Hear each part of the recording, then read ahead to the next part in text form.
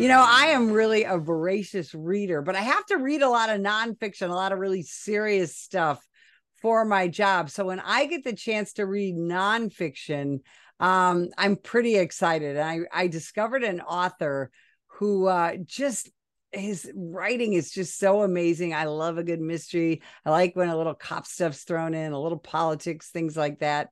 And so after I discovered these books, then I discovered the author on social media, and I found out that we have some pretty similar views on a lot of different things. Plus, we're both retired sergeants, but he was a sergeant with the largest police department in the nation. So I want you to meet Sergeant Andrew Nelson, retired from the NYPD. Sarge, welcome to the show. Thank you for having me, Betsy. Hey, so you were an NYPD sergeant. That's a pretty big deal career. Talk about your career. Well, I joined the NYPD back in 1985 and I retired in 2005. And during that time, I was a police officer, a detective, and a sergeant. So what was your favorite, most coolest assignment with the NYPD? Probably with the intelligence division. I was there as a detective, and it was very interesting because you got to see things from within the fish bubble. And I worked with the Secret Service and the State Department. And so I think that would probably be one of the pinnacles of my career. So I always have to, I started in 1980s. So we're contemporaries there as well. We're Um, but dinosaurs. uh, but where I always have to ask everybody from NYPD, where were you on 9/11/01? Actually, that was a an election day. So I was in Brooklyn doing election post coverage when the first calls came over. And after that, then we responded into Manhattan. And so I was there and helping with the evacuation for most of the day. So you retired after 20 years, and we all, every cop, out there dreams of retirement. Everybody watching, right? Yeah. Whether you're a cop or not, you always dream about retirement. And when you retired after 20 years, what was the plan? To do nothing, to enjoy retirement. And then I got bored. Well, okay, so I just want to say that you really failed at that whole retirement thing, right? Because you are just an incredibly prolific writer, and you've got the James McGuire series, and then you have the Alex Taylor series. How did all that start? Because I just have to say this: a lot of people that I talk to, they always, yeah, I'm going to retire and I'm going to write a book. I'm going to do that. How did that whole thing start? Well, it's an interesting story because it actually started before 9/11. And I say my writing career began on a bet with my wife. And both of us are voracious readers as well. So we were having a discussion one day, and she said that she thought writing a book would be hard. And I said, no, I didn't think it would, having spent so much time, doing investigations and writing reports. I figured, it's crime. So you're just basically changing all the details. So she dared me to write her a chapter, which I did. And she loved it, wanted me to do more. And then 9/11 occurred and everything kind of took a back seat. From 9/11 until I retired, we were pretty much going all the time. So after I retired, took a job actually with the sheriff's department, local sheriff's department here in Illinois, and did that for 2 years. Realized I ruined a pretty good retirement. And so I was home. And she basically said, I started getting bored. She said, well, why don't you finish the book? I was like, nah. She says, it's really good. I said, I don't remember it. And she says, I do. So that started the process. She gave me the details that she had remembered. And I sat down and I started writing. And I realized that it was enjoyable. I actually enjoyed the entire process of it, of crafting that story. And so it took me about a year to finish the first book. And right after that, I realized I did enjoy it, and I jumped immediately into the second book. And to date, I have 15 books, 12 of which are fiction, three of which are nonfiction. And I'm currently working on another book at this moment. So how did you develop James McGuire? Where did he come from? And tell people who he is. James McGuire is the main character in my series. He's a retired or former Navy SEAL, and at the time of the first book, he's a retired detective with the NYPD. And I had the entire premise of the book when I sat down to write it, and I knew he was going to be retired at the time. And my first thought was just I was going to write one book. And after that, I realized, nah, I enjoy this. So I had to craft an entire story for him moving forward. And it's a unique situation. And yes, I do take certain liberties with it in terms of the career advancement that he goes through, but it is fiction.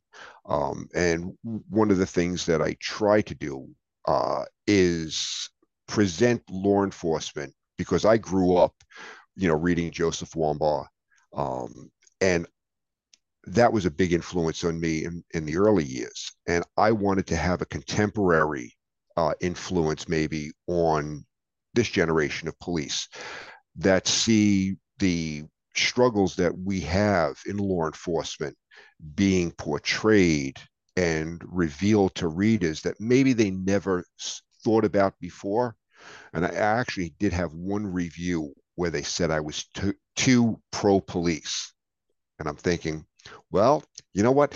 That's kind of like a negative review I'll accept. I'll enjoy that one. I love that because that's one of the things that a lot of times when you read, police related mysteries, the cop, either he turns out to be a bad guy or he's a drunk or he commits crimes or whatever. There's all kinds of bad stuff. And you decided to really portray law enforcement again, not just in a positive light, but really in a pretty realistic light. And what was your process in developing not just James McGuire, but some of your other law enforcement characters? Well, coming from that background, you do realize every profession is going to have people in it that shouldn't be in it. But the vast majority of the profession does their job diligently, and the job does change you. And one of the things that I don't like, and it's one of the reasons why my wife won't watch any law enforcement related show with me, is I pick it apart. And yeah, exactly. And I wanted to bring the reader into a world like the NYPD that they will never witness. But I also wanted cops to be able to pick up the book and go, okay, yeah, that's accurate. That's the way it happens. And so I had the character of James McGuire. I knew who he was. I had already created that mental image in my mind. And most of the characters in the books are composites. They draw a little bit from my career, people that I've met. One of the interesting characters is Rich Stargold, and he is a composite of the people from the Secret Service that I had worked with. And then when I created the character of Alex Taylor, I knew she needed to be different. And so where I have James McGuire, who I consider to be the quiet professional, Alex Taylor is his alter ego. It's kind of like that good cop, bad cop scenario. Alex is going to get the job done. You may not like the way she gets it done, but she's effective and she knows what she's doing. So that was my goal in all of it, to just be able to reach out to those law enforcement readers, people that like fiction, that like mystery, and give them that, inside look of how the NYPD works. Now, when did you decide to bring Alex Taylor really onto the scene? That was one of those situations where I hadn't intended to do it. I knew I was in the process of writing Queen's Gambit, which was a sequel to Perfect Pawn. And I was in that process, and it was taking me a little bit longer because, like I said, I had one book in me, and when it came out, my wife was like, "You need to write a sequel." Okay, But I started to develop this character of Alex Taylor, and I realized she kind of needs her own book. And so I had started it off, I was going to do a short story, and I wrote it. It wasn't that long, it was maybe about 20,000 words, gave it to my wife for her to look at. She finished it up and she says, "You can't do this. This has to be a full length book." And I'm like, so I blame her for everything. So I I went, love your wife. I went back to the drawing board and I fleshed out an entire novel of it. And I actually enjoyed it because I realized things that I couldn't get away with James McGuire because of his character, I could with Alex. So they play off of each other. And I like that. And so they both actually make appearances in each other's books. Yeah, which is one of the fascinating things about your series is they are interrelated, and I think that's one of the most enjoyable things. Now when you're writing mysteries, especially police related mysteries, you got to have bad guys. Who's your baddest Yeah, bad guy? that's a good question. Um, it it's very strange for me because I have all of these people that are the protagonists in all of it. And I think the one that really got to me on a personal level was the terrorist that I write about in Queen's Gambit. Because when I was going through that process, it would have been very easy for me to just make them a totally bad person, which most of the other characters are. But I wanted the reader to have this visceral response to this one character and for that black and white lines to be crossed so it becomes gray. So I had one reviewer who told me that she actually cried when she read the part in the book about the terrorist, and I said, "Well, that was good because that's the response that I wanted to elicit." In writing bad people, it's easy to just make them so horrible that you hate them. And I think a different tack sometimes is when you hate somebody so much, but you actually find yourself connecting with them, not necessarily agreeing with them, but that human bond of thinking, okay, I can understand that. I don't agree with it, but I understand your reasoning. And I think that adds a different dimension to it because you want to hate them, but there's like, oh, I get it. And so that's the one that sticks out most to me. Well, you know, and I think that's one of the things that's so powerful about your writing is a lot of mystery writers, um, they've interviewed cops and you know military personnel and stuff and done research for their book. You actually lived um what you write about, right? Yeah, yeah. And So yeah. a lot of the things that you see in there, the common stuff of police work, one scene where you have a car stop and the two officers are interacting with each other. That's what goes through cops' minds. They have these, I mean, they're partners. So they're having this discussion and you see the humor, but then you see just how quickly things can devolve and how fast they devolve. And the old saying of, police work is 99% boredom, 1% sheer terror. You just never know when that 1% is going to kick in. And in this one passage, you see that 1% sheer terror kick in. Yeah, you're absolutely right. You know, and one of the things I always want to ask fiction writers is how do you keep track of, you know, especially you writing this series, you know, the two series really. How do you keep track of the characters? Like, do you do storyboards? What is it that you do? Because your characters are very complex, your stories are very complex. How do you keep track of everybody? You have this whole fictional world. Uh, They are, but they live in my mind. So it makes it a little bit easier because I've been with them for this entire journey and I crafted it. Sometimes I have to go back. I will keep notes about certain characters, especially some of the minor ones where I'll just make notes about their background that I can easily revert back to. The current book that I'm working on is an origin story for James McGuire, and it goes back to his time when he was in the SEAL teams. And dealing with an assignment that goes bad down in Mexico. So I had to actually research a little bit more of him to flesh it out for the story. Now, do you, obviously these are books, so we don't see pictures of these characters, but you must have Alex and what she looks like in your head, and Mm-hmm. James McGuire, what does he look like in your head, and all these other characters. You must have this whole running movie in your head. Is that how it works? That is basically how it works. I actually see the scene in my head and how it evolves, and then I write it. So as I'm going through the writing process, this is like a movie that's already played out in my head. And yes, Henry Cavill is James McGuire in my mind. So, and now that he's not in Superman anymore, he has time for this.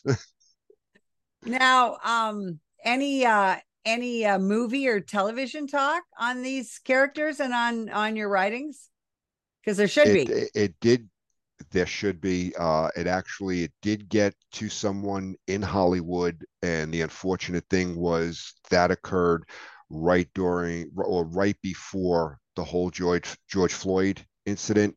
And basically the feedback I got was these are great, they would do phenomenal, except not a good time for the police. So Well, and that's a great transition into yeah. my next question is, how I mean, first and foremost, you spent 20 years with the NYPD. That's got to be a big part of your heart and soul. And Mm-hmm. when you saw this now over 3 years of the vilification and the demonization of not just the American law enforcement officer, but your own police department, and the way that the NYPD has been politicized and abused.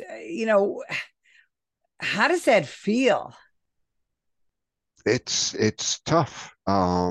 It's almost indescribable because you you know in your heart what the truth is, and you're seeing people that are spewing these lies for a political agenda, and you want to grab them and say, do you understand, number one, the damage you're doing?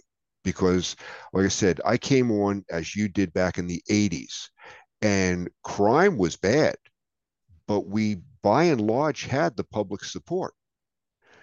They were happy to see us. Now you have this scenario where not only is crime bad, but you have this vilification of police. And what are you going to do the day those cops decide, you know what, it's not worth it? I can go into the public sector, I can go into the trades, I can become a fireman. I don't need this anymore. And if you think things are bad now, wait until you see that, because you can only lay the blame of everything at someone's feet for so long before they say, I'm just not going to do it anymore. So, like I said, the crime is the same. We experience, going back to crack and everything else. So we understand that the levels of crime are there. It's just this abandonment by the public that is the likes we haven't seen of before. You actually lived through the original broken windows policing and Comstat and all that, and that's something that we're talking Mm-hmm. about now. Is because everybody, and I get this question in the media all the time. Well, how do we fix this terrible crime problem in the United States? And I always say we know exactly how to do it. Go back Yes. to New York, go back to broken windows policing, and look at how successful that was. We just have a couple of minutes, but explain to Sure. people why broken windows policing worked.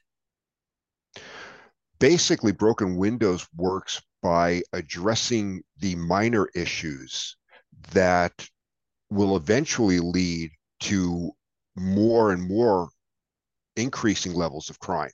So you may not like it, but if you address the issues of kids hanging out on the corner, those minor the quality of life violations, you get them off the street, there is no longer a breeding ground for that criminal element. And I've always said, as far as, Mayor Giuliani went, hated him as a boss, loved him as a mayor, because he understood that we're not here to cater to the minority. And I mean, in terms of, the groups of people that are always complaining about too much law enforcement, we're here to, make sure that the quality of life for the majority of people want to be able to live their lives in relative peace and safety.